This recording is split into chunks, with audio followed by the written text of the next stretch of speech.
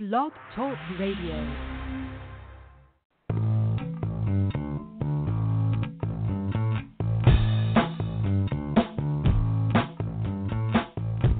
Welcome to New Human Living Radio Show, bringing you powerful interviews to awaken the power in you.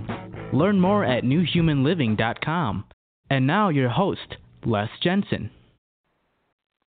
Hello and welcome to the show tonight. I'm so glad you chose to join us. I think we're going to have a delightful episode tonight. The topic, everyday creativity and the healthy mind. And our guest is Dr. Ruth Richards. We're going to bring on Dr. Ruth in just a minute. But boy, howdy, creativity. I love this topic. It's the elixir of change. It's the doorway to new possibilities. And Dr. Ruth and I were talking just now before the show got started, and the pliability, the power behind creativity just became so evident as it tends to be. You know, we were talking about the ego and the desire to be right, where our analytical mind is kind of hoovering over all of our choices, and it's trying to ensure that the choices that we make are the, quote, correct ones, unquote. And, you know, when I was thinking about this episode coming up tonight, it reminded me of something that happened many years ago. There was a span of my life where I was really kind of discerning about everything that I believed in. I was kind of picking myself apart for many, many years. And at the time, I worked in broadcast television. I was the chief engineer, the department head. And in television, in the engineering side of television, there's so many things that have to be right, that have to be correct. And I'm the chief engineer, and I'm contemplating in my spare time. I'm looking at consciousness and karma and the notion of right and wrong and whatnot. And I looked at my role, my job as being the chief engineer, because it was just loaded with very specific details about how do we broadcast a signal so everybody in town can watch TV. And I came up with the idea that there has to be a karmic consequence to being right all the time. The notion of karma is the notion of posturing. Karma, in a simple sense, could be seen as posturing with what is. And so I'm working as the chief engineer, and I'm like, wait a minute, I have to be right all the time. If that's not posturing, have to be right all the time, that's posturing right there. And so I'm like, there has to be power in being wrong. If I afford myself the luxury of being wrong, there has to be a karmic result from that new perspective. And so it was kind of a risky thing to do. I decided I'm gonna not focus on being right all the time.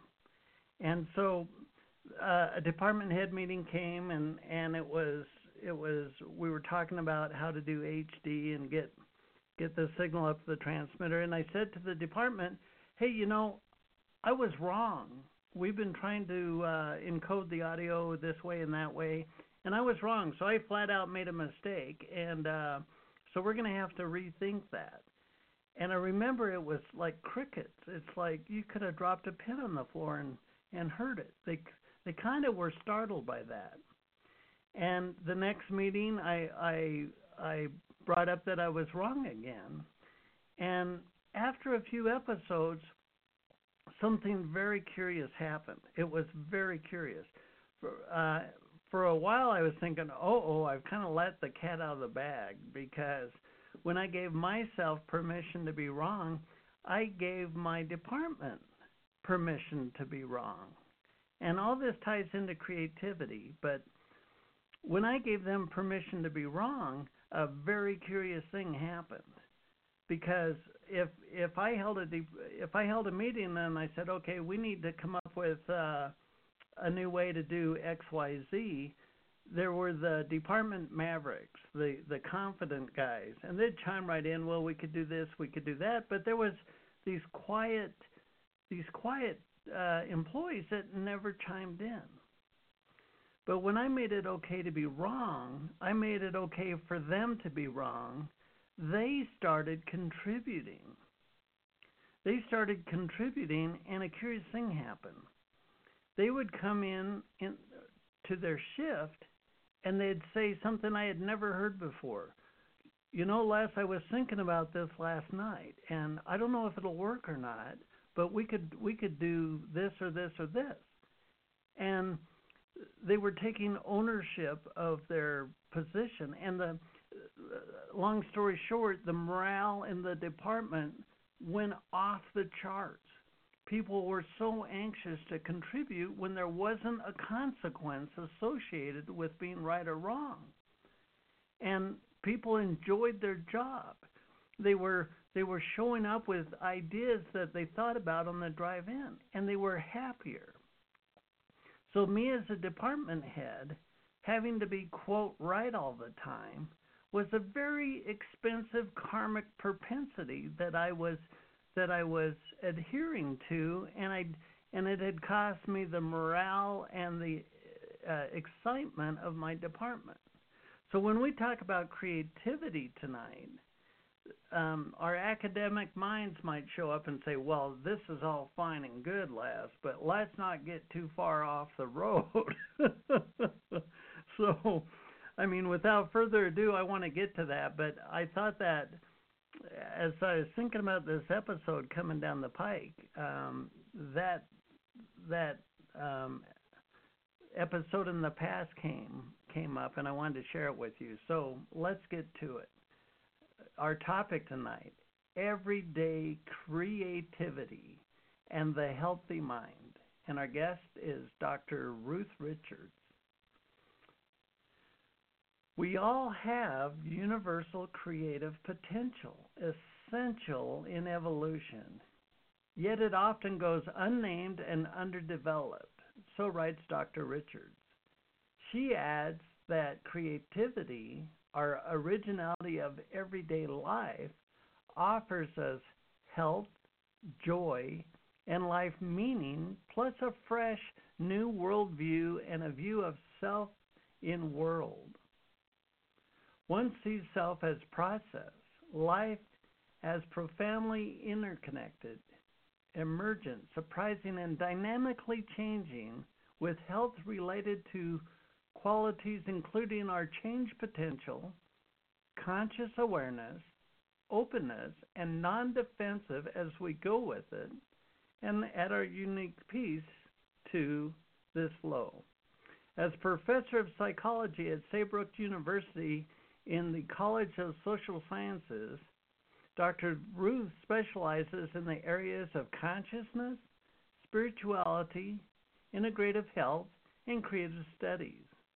Many years ago, before she went on to earn a MD from Harvard and a Ph.D. from UC Berkeley, she was studying to become a high school teacher. While taking a required psychology class, a discussion about diagnostics tests led to a light bulb, life-changing moment for her when she realized that it was possible to come up with profoundly creative ways to answer even standardized questions. She authored Everyday Creativity, Coping and Thriving in the 21st Century, and is currently co-editing Nonlinear Psychology, Keys to Chaos and Creativity in Mind and Life. She is also principal investigator and co-author of Lifetime Creative Skills. Join me in welcoming Dr. Ruth to the show. Dr. Ruth, it's so nice having you on the show. Hi, yes, how are you? I'm doing well. You've written such a wonderful book, Everyday Creativity in the Healthy Mind, Dynamic New Paths for Self and Society. So what does the term creativity mean to you? Yes, I would be happy to tell you. Before that, if you don't mind, I just want to acknowledge that Palgrave Macmillan was good enough to publish this, and I think they are a very innovative publisher that sees ways that writings can change the world, and that was actually seconded by the Nautilus people, where this book won a Silver Nautilus Award for 2018. And their motto is Better Books for a Better World. So I'm really happy about that and honored because Great. As you're hearing from your host, we're talking about ways we can improve our lives, but it may also change everything. And so thank you for that. I'll get back to what's creativity, but that introduction is very apt too, because I was moved in studying education, not so much by my very good school, but by seeing how many places were just trying to teach young people how to get 100%, so to be perfect, right? And expected on somebody else's test. And that was it. And honestly, I grew up that way, and you better get at least 90%. And what about making up our own questions? What about learning why we're on this earth to begin with? So there were many lessons in being involved in teaching, which I still am. I've always been concerned with teaching, learning, and at Saybrook University with our really wonderful students who have very diverse interests and goals in the world. But with creativity, that's a term that's thrown around a lot, but something that my colleagues and I at Harvard Medical School and McLean Hospital, especially Dr. Dennis Kinney, have paid a lot of attention to is what we do in everyday life. And, some people think creativity is only about painting somebody's portrait or something else that is there, and nothing wrong with that. Their stereotypical idea and not a way of living, which I hope we're going to be able to talk about here. So if we look at creativity, we're talking about originality, about doing something, anything, in a new way, about freshness, about surprise. So it's really about originality, one, and meaningfulness, two, that it's not random either or just kind of accidental, but that's something we want to do. And so we developed actually and validated in a really extensive way some scales, which is I don't think would be worth going into in detail, but they were pretty well done.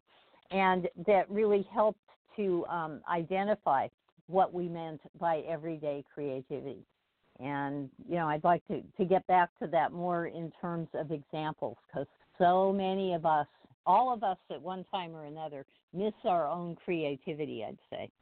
But anyway, thank you for that introduction and the open-minded engineer who got everyone else into a creative atmosphere, which I'd also like to get to. What does that mean, and how else could we live as groups and cultures? Well, I like that. So you talked about creativity being originality and that having meaning.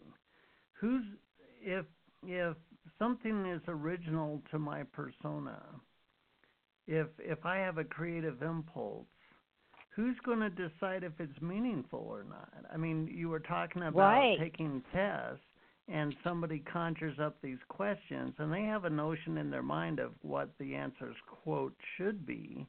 I mean, who measures the merit of meaning? Well, there's meaning and there's meaning. This just means that I can't get away from the word, that that it communicates. That's all we're talking about. The favorite definition of most people is originality and usefulness, and now you are really mired in the past because someone else has said we have a need for this, and the question is, are you meeting that need? So we got away from that, as did the amazing researcher, the late Frank Barron, who really started using this broader definition. So we're not going to look to see if something is so far, accepted by the culture. It may not be for 10 years. We just want to know if it communicates to you, right? Right, yeah. And then we'll make that other decision later and separate from what we're doing here. And what I want to do is frame this in terms of the 4 P's of creativity, which are 4 different perspectives or views. And one being the product. That's some people, that's all they care about. Okay, we want to make a better widget, and can you tell us how? And I can tell you how. All right. But and we can do that, but let's not stop there. Let's look at the process. What are we doing? Right.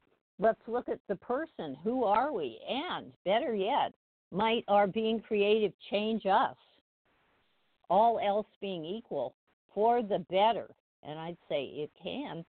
And then what we were talking about a bit before, the press of the environment or the context.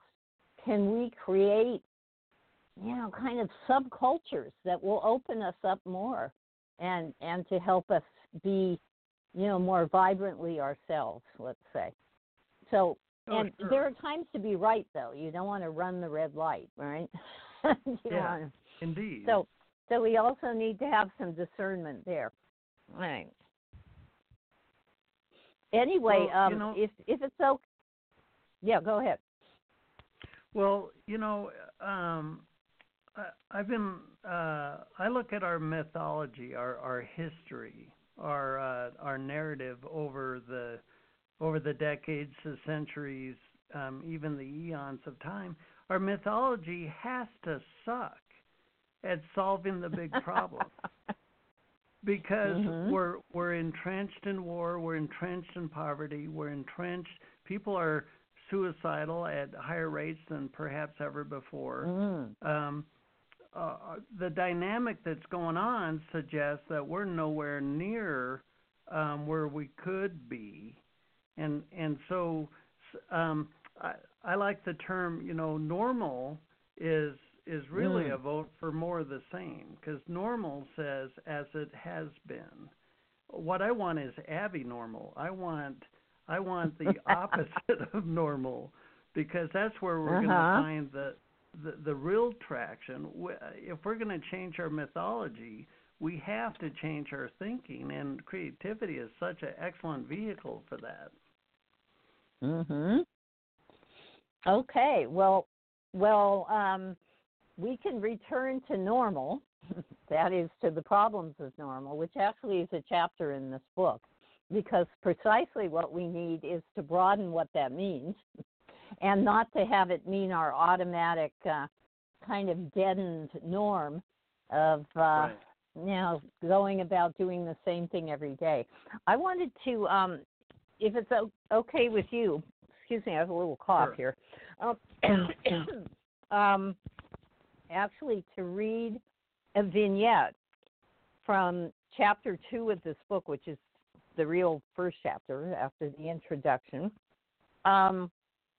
because I think this was on not the best day, was my norm, and my cousin's, and so what happened was we completely were missing the present moment. I'm having a cough. I'm really sorry about this. Okay.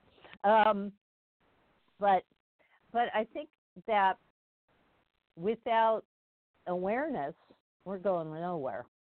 And without knowing what's happening, and then having a little self-awareness and meta-awareness where we can start looking at what's going on and what could be happening instead, a really important part of our creativity. Right. So in this case, this is the vignette for the chapter called Missing Worlds, because pretty much we were missing worlds. And I think back about this all the time, because right now we're all missing worlds. Our slice of reality is pretty thin, and no one has the same one either, right? Right. Yep. So it goes. I'm rather good at maps. I'm also good at using a GPS device, but I forgot the maps, and here we were, late afternoon, last day of vacation. My daughter, my cousin, and I driving along a two-way highway in mid-state Oregon. No other car in sight, and the sun had just gone down. Where was that charming little village? It was supposed to be right along this river. We drove on, farther and farther into the unknown, river always at left as our guide. We kept passing farms and fields and scattered houses, and now a few lights were coming out. In my head, I was doing a litany of self-criticism. Why didn't we start earlier, leave more time, have lunch sooner, save dessert for the little town, bring the map, and on and on and on, a list of all we did wrong. Reliving it as if that could help us now. My cousin and I were both impatient and stressed. My daughter, at least, was happy in the back seat, text messaging a friend. I pull up on the shoulder of the road to think. Just then, wow, amazing, a new scene had appeared. A new slide projected on a screen. Where did it come from? Look, I insisted. Even my daughter looked up. Right there, out of nowhere, a magical, misty landscape. Fields moving off to infinity in muted purples and pastels, fuzzy in the haze, with clusters of tall, lush trees darkening and receding in the dusk. I turned the car engine off. All was silent in the hot summer air. Beside us, a plum-colored river barely moved between a border of trees, its dark, lazy water reflecting the last light of day. How breathtaking. This landscape had cast a spell. We sat in the silence of an indrawn breath. Where had it been? If I'd seen even a trace of this beauty while driving along, not a neuron had registered it, no mental bell had rung, so the conscious mind could stop and take a look. I'd missed it all. We had all missed it. We miss a lot, almost everything, in fact, in our world. Our task-focused filters take care of that, selecting only what we need. We need to get to work, have some lunch, find that report, water the garden, go out on a date. We see what we need to see, often for purposes of survival or survival of the species. Gregory Bateson, speaking of beauty, said aesthetic judgment is selection of a fact. We create the sight even as we become conscious of it. We do not simply see it. In our daily lives, who or what is doing the selecting and why? Is this predetermined? Can we, in the here and now, make a change? Can we see further? Can we see better? Can we even better our world? Opening our vision is a first step in everyday creativity. Diane. I wanted to share that also as a meditator of over 20 years. I'm an interfaith advocate and a Buddhist, and I believe that too often we're looking the wrong way. So I had the privilege to be in Vietnam with at Tru Quam Monastery, thanks to my teacher, Thich Minh Duc. The most venerable Thich Thanh Tu was the abbot of the monastery and still is in his 90s. And I had the chance to speak with him a few times and asked questions through a translator. So I asked, what is the one thing I ought to take back to tell our students at Saybrook, our graduate students? And he said, at least what in English is 2 words. He said, look within. And what he was advising there was to look mindfully within and not to be run by what we think is the real world without.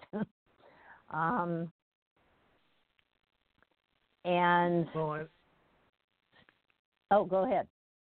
I like that. I mean, we were talking a little bit before the show of how our minds want to like figure everything out and make sure that our choices have a known outcome. And when we look within, we're leaving our mind, so to speak, I suggest. When we look within, it's more of a heart space, more of a soul space. Well, thank you for that. I think we will find a lot of our creativity, it comes from within, from places where we don't really know what's going on.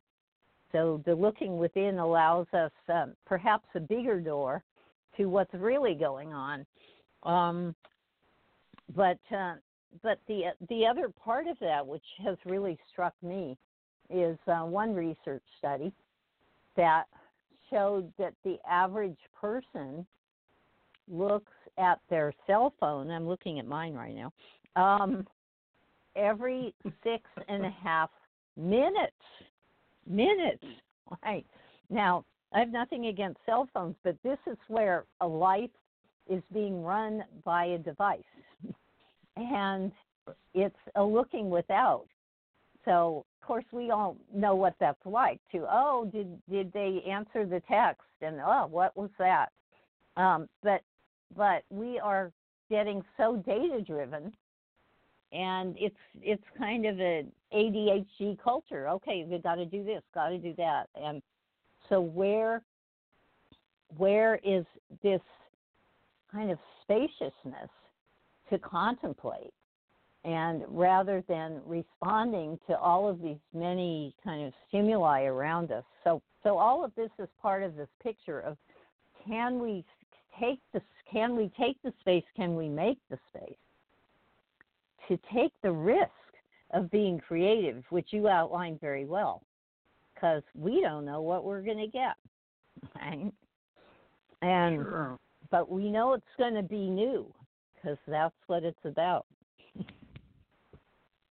Well, I mean, so a lot of times people think of creativity as like the artist, or you need a paint in your hands, or you're going to draw something. But creativity really doesn't have any boundaries. I mean, does it? It seems like, I mean, if we look at creativity as a vehicle for new outcomes in our life, what can we do to make a bigger aperture within ourselves, a bigger portal for our own creativity to come out?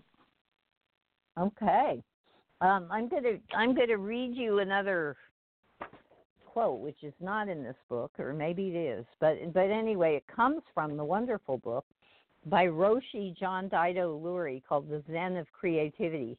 It's sort of an art book, Cultivating Your Artistic Life. But he says, the creative process, like a spiritual journey, is intuitive, nonlinear, and experiential. It points us toward our essential nature, which is a reflection of the boundless creativity of the universe. Does that work for you? Oh, I like that. Well, yeah. I think creativity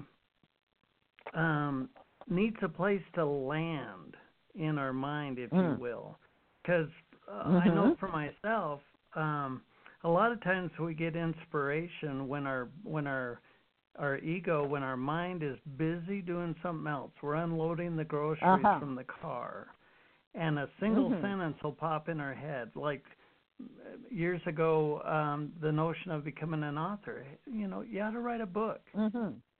This idea would pop in my head, and the very next thought, I'd whoop that idea up into my brain and just bash it around and throw it to the ground. Who am I to write a book? Who am I to? Who wants to hear what I have to say? And what I'm saying is, in order for creativity to really have some traction with ourselves, we need to learn how to value something that doesn't make sense, because when that first tangent on a new outcome comes into our mind, like we were talking before the show, our mind really wants to know what the outcome's going to be.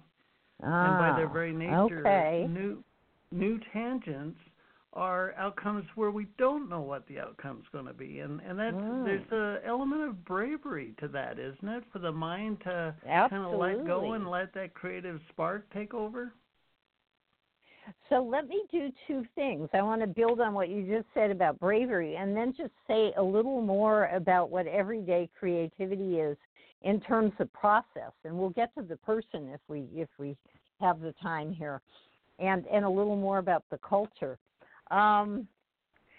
Here's what if our normal was instead of, we kind of think of ourselves as a thing, right? Or some people do, right? Like this picture here, or not as a process, not as something in motion. And we are part of an evolving, universe, evolving cosmos. This is the chaos theory part, too, of this interdependent whole. And we are connected to everything else, and we aren't the same as at the beginning of this program, not by half. And everything changes, right? So what if our normal, instead of, first of all, being one picture, we're going to make it YouTube, it moves, but that there are many ways to be. Right? So there isn't one thing here. We're interested in the range as well as some kind of average in the middle. But that this is in motion, that our goal here is to be part of the flow of life. And we can do that usefully or less usefully.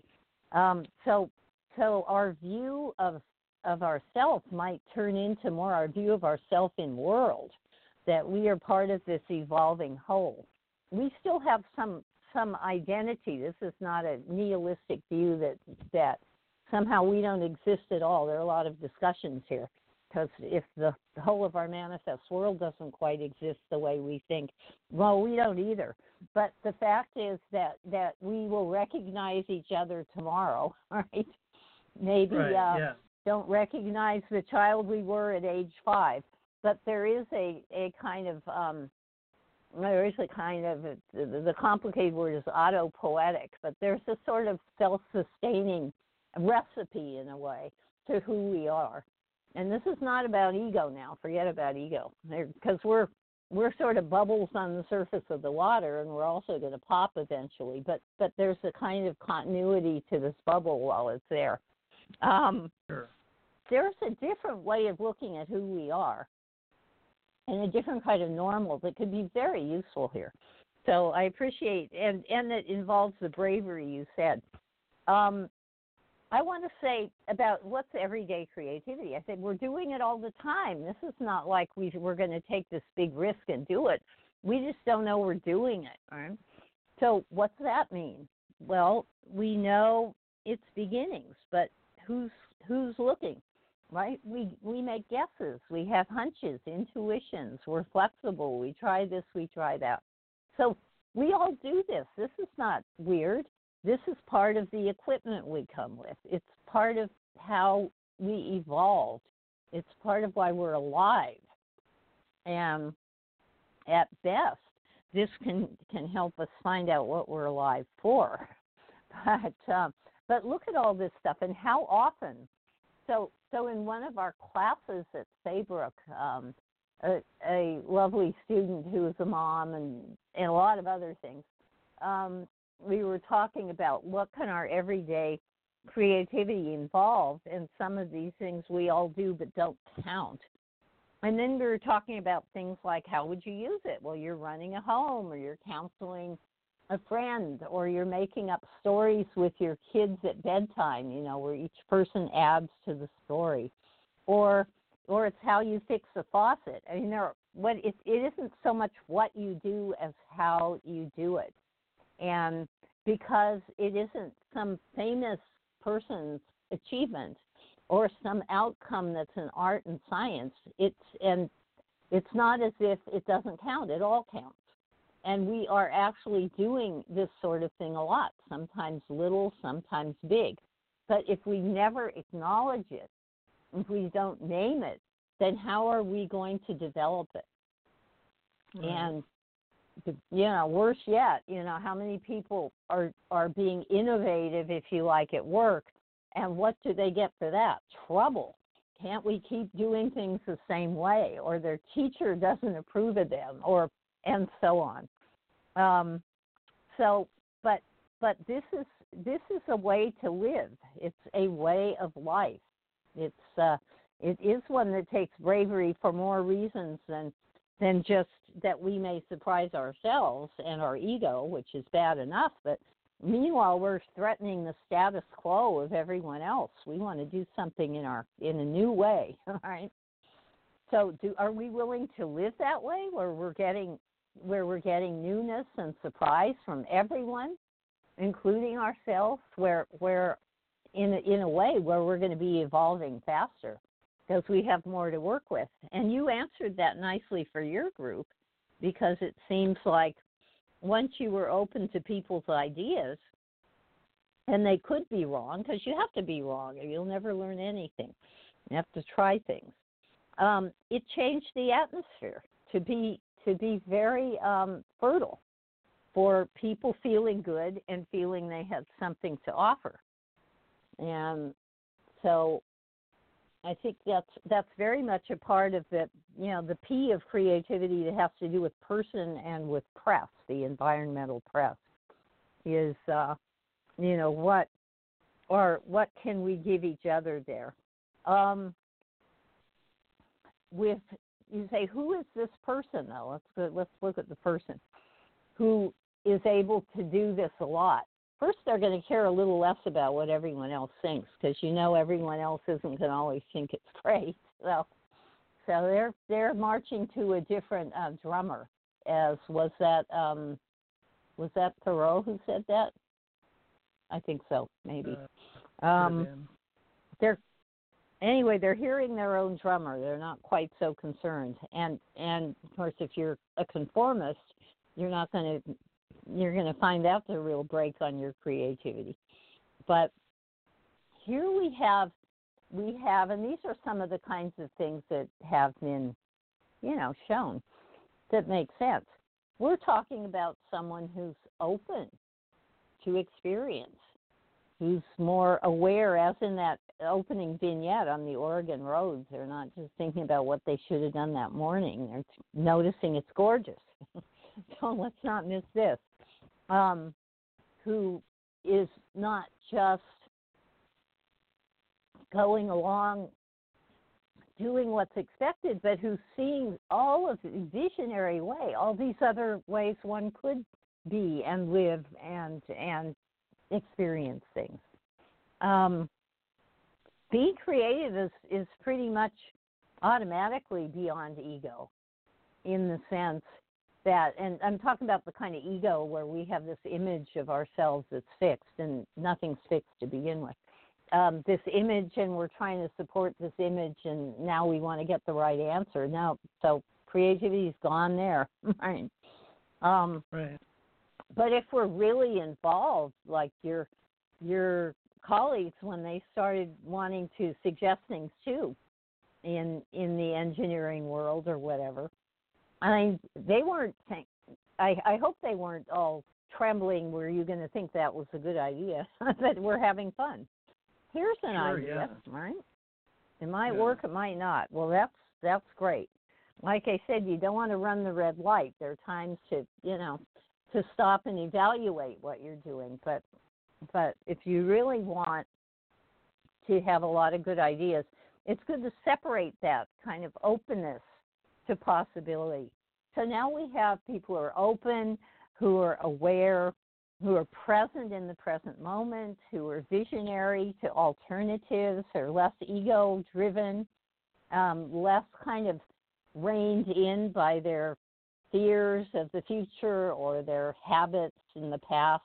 We got a lot of those, though, let's face it. We all do. But are more willing to, as you were saying, open the door to something else, to not letting those box us in quite so much. So this is a great way to live. I mean, it's a great way of life. When you say, well, who says who? A lot of people, but Abraham Maslow, who was a humanistic psychologist, studied self-actualizing people, including some well-known people you've heard of, like Eleanor Roosevelt, who were very much at home in their own skins and out in the world doing things that were very useful, and looked at kind of who they were. And a lot of these qualities came forward. These were people who, in their everyday life, not just in their work if they were well known, that they were known for, tended to be open, original, seeing things in different ways. This was more their norm, and how they lived. They tended to be more spontaneous, also more playful, right? So having some of the joy of the child, discovery at trying things. And so this is, for some people, they see what we're calling everyday creativity is kind of, for them, leading to a self-actualizing path. What's that mean? It means kind of unfolding your potential, being all you can be. And that tends to mean finding who we are and what we're doing on this earth, not so much conforming to what someone else thinks we ought to be doing. So, so all of this is about the creative process. Yeah, sorry. No worries. A notion came to mind while you were describing that. In the realm of our relationship with our relationship with our spouses, that sometimes people get in a rut with their relationship, and their minds are analyzing what's, quote, broken, and that analytical mind is looking for right and wrong. What are we doing right? What are we doing wrong? And the notion that that's going to fix it is on borderline crazy, because I like what you're talking about. When you open up to this creativity, you're a different person. We're different people than when the show first started. So when you like I got myself a drum kit, and I don't purport to be a drummer, but that's very cool. It was such a personal awakening to realize that the left side of my body and the right side of my body had no notion of common time. Wow. And when I sat down and tried to create this cohesion between the two sides of my body, it really changed who I was, if you will. And I think creativity, when we immerse in creativity, when we immerse in something that we really enjoy to do, we come out. I'm cringing with this term. We come out born again, in that we're new people. We're different, and so when we go back to our relationships, there's a spark in our eye. There's a spring in our step. And I think it's kind of a elixir, a stimulant, if you will, that brings new energy, new life into relationships. Beautiful. Okay. I'm relating. You mentioned relationship with spouse. I thought we could throw in kids here for fun. Yes. And so this also means. Let me see. Well, I want to acknowledge my daughter Lauren Jo, or Joey, and my son-in-law Jake, and say how well do we do when we disagree? So I don't know, because I was having a disagreement with them. They're both incredibly creative people. They are really great. Oh, and humor often is a part of that too, and they can both be very funny. But are we, first of all, let's go back to the spouse. Are we present for each other, right? So we're sitting around saying, oh, I wish he would do this or that, or no, and there he is going on about that again, right? As opposed to really being present with that person. So, or let's say you're telling him something that means a lot to you, and this is about everyday creativity too. Why would relationships not be? All right. So you're saying something really important, and they're going, and they're reading the paper and whatever.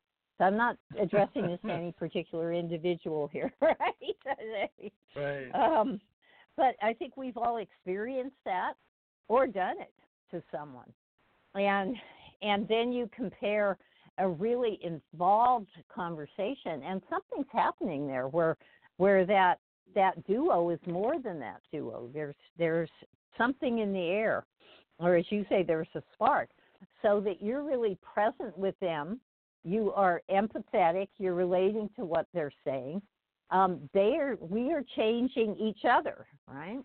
If someone is telling us something, it doesn't have to be even someone where you're in some close relationship, but they're telling you something important, and it's changing you. In that moment, you are maybe growing new dendrites physically to your neurons, so you'll remember what they said. It is reconfiguring your attitudes about such and such. So if it's a really growing, evolving relationship, we need to be open to changing based on what is happening between, us, me, and that person. And that is such a challenge. Sometimes it's the most wonderful thing. Sometimes it's a real challenge. So, but being creative means to be in that moment and to hear what's happening and to be willing to look at oneself as well as the other. So it sounds like less fun than playing the drums, but it can be more fun than playing the drums. I don't know. I don't play the drums. All right. But if we're saying creativity is about originality that communicates, let's say, there's no reason why that wouldn't apply perfectly to relationships, which could be more creative or less creative. But when they're more, there's a dance going on, and in some ways it is a spontaneous one that is creating its own art, if you will, the dance of life as it goes along. And can we do that? Can we do that better? Definitely. Is that creative? What do you think? And then I have another thought. Indeed. Well, indeed. There's a line out of a Peter Gabriel song that says, only in uncertainty are we naked and alive. And, oh, wow. Oh, that's great. When our analytical mind, like you talk about us looking at our phones all the time, and our minds is symbol processing, we're assigning value to these symbols, these elements of our life, and the mind can sit there and analyze the crap out of it. But it's only in uncertainty, when we let go of that, that the unknown comes. I like the the saying that this won't make any sense, and that's probably part of the point. my unknowing mind knows much more than my knowing mind. Ooh, okay. And so when you mean your unknowing mind, I'm hearing that more as your unconscious mind. So it may know a whole lot. Your conscious you just doesn't know. All right. Doesn't but know if yet. I don't give it, if I don't give it any of my awareness, any of my consciousness, then I'm just stuck in my knowing mind, and I don't evolve. I don't change. I don't penetrate the unknown. Yeah. Okay. Well, that works for me. Sounds good. I wanted to raise a couple questions here because I don't know how much more time we have. But I did want We've got about 7 minutes. Oh, 7 minutes. Okay. So 3 for that, 3 for the question of whether this creative way of life will not just change us, but will change us for the better. And this is not to say there aren't people doing, really evil, destructive things with creativity. This is like, though all else being equal, if we live this way, is it going to be better for us in the world than if we live the more automaton way and let unmentionable people tell us what to do? And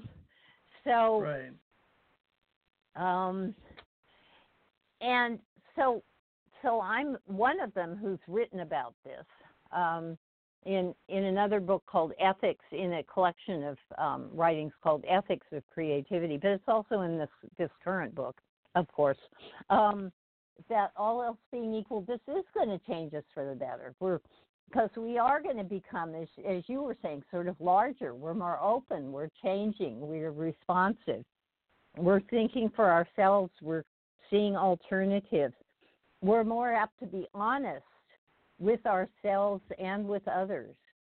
And there's research here that I'll just mention that showing where people are more healthy, showing where this kind of openness to ourselves can not only heal some deep wounds, but can even lead to stronger immune function.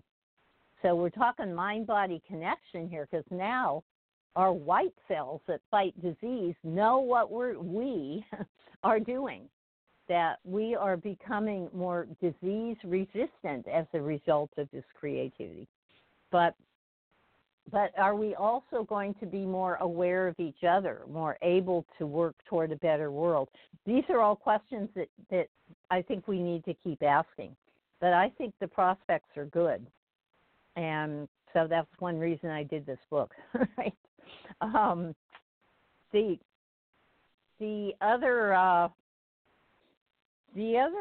part here, I really want to say a little more about the group context and how that can open us. So for example, there was one research study done by a former dean I had when I was teaching at another university, and that was Robert Dentler, along with his collaborators, where they were having people do one of these creativity exercises, which if we had more time we could do, to show how different ways to strengthen our creativity muscles. But you can also find it in this book. Oh, and I do have a website, which is Dr. Ruth Richards, all one word, .com. But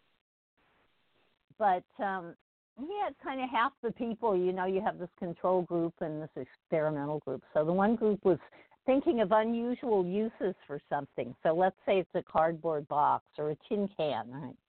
Unusual uses, and just whatever you want, come up with whatever you want. So you can use a tin can for a cup, but you could use it for a hat or a drum or, and just write down anything that comes to mind for the tin can. That's one way, divergent thinking, to kind of strengthen your creativity muscles.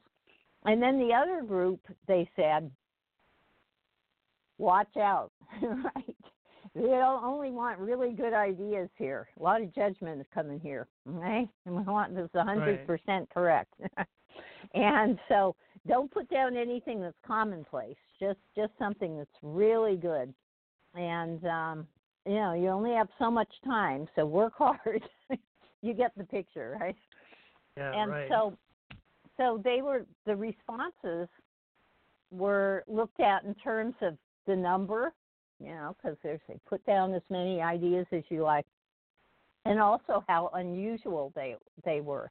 And so out of these two groups, and one was sort of the have fun group and one was the watch out group, who would you think had the most responses and the most unusual responses? The have fun. The have fun. You bet. And so I don't recall exactly what the difference was as far as the number, but obviously if someone's saying watch out, don't put down, you're going to put down less. But on how unusual they were, and there was a certain way they scored these, it was 3-1. That the people who are having fun, just like your people in doing your engineering, were coming out with stuff. So much more was happening because they weren't worried about themselves or how good it was or if they did something wrong. They were having fun, and they were using something that has helped us evolve to be alive at this point. Whether humans will take this legacy further, I think, depends on our evolution of consciousness, honestly, a little bit there. But I also think we're a very young species. Let's hope we can do a little better. I sound like the other group, right? Like the watch out group, but don't we all? Do a little better. An hour can go by pretty fast, and I want to make sure our listeners know how to get your book, and tell us how to get your book and share your website again. Okay. The book is on the website. Actually, there are 4 books on the website, which you can order from Amazon on the website, which is Dr. Ruth Richards, no periods, DrRuthRichards.com. And there are other things there too, some videos and some blogs and lots of papers. If you want academic stuff, it's there.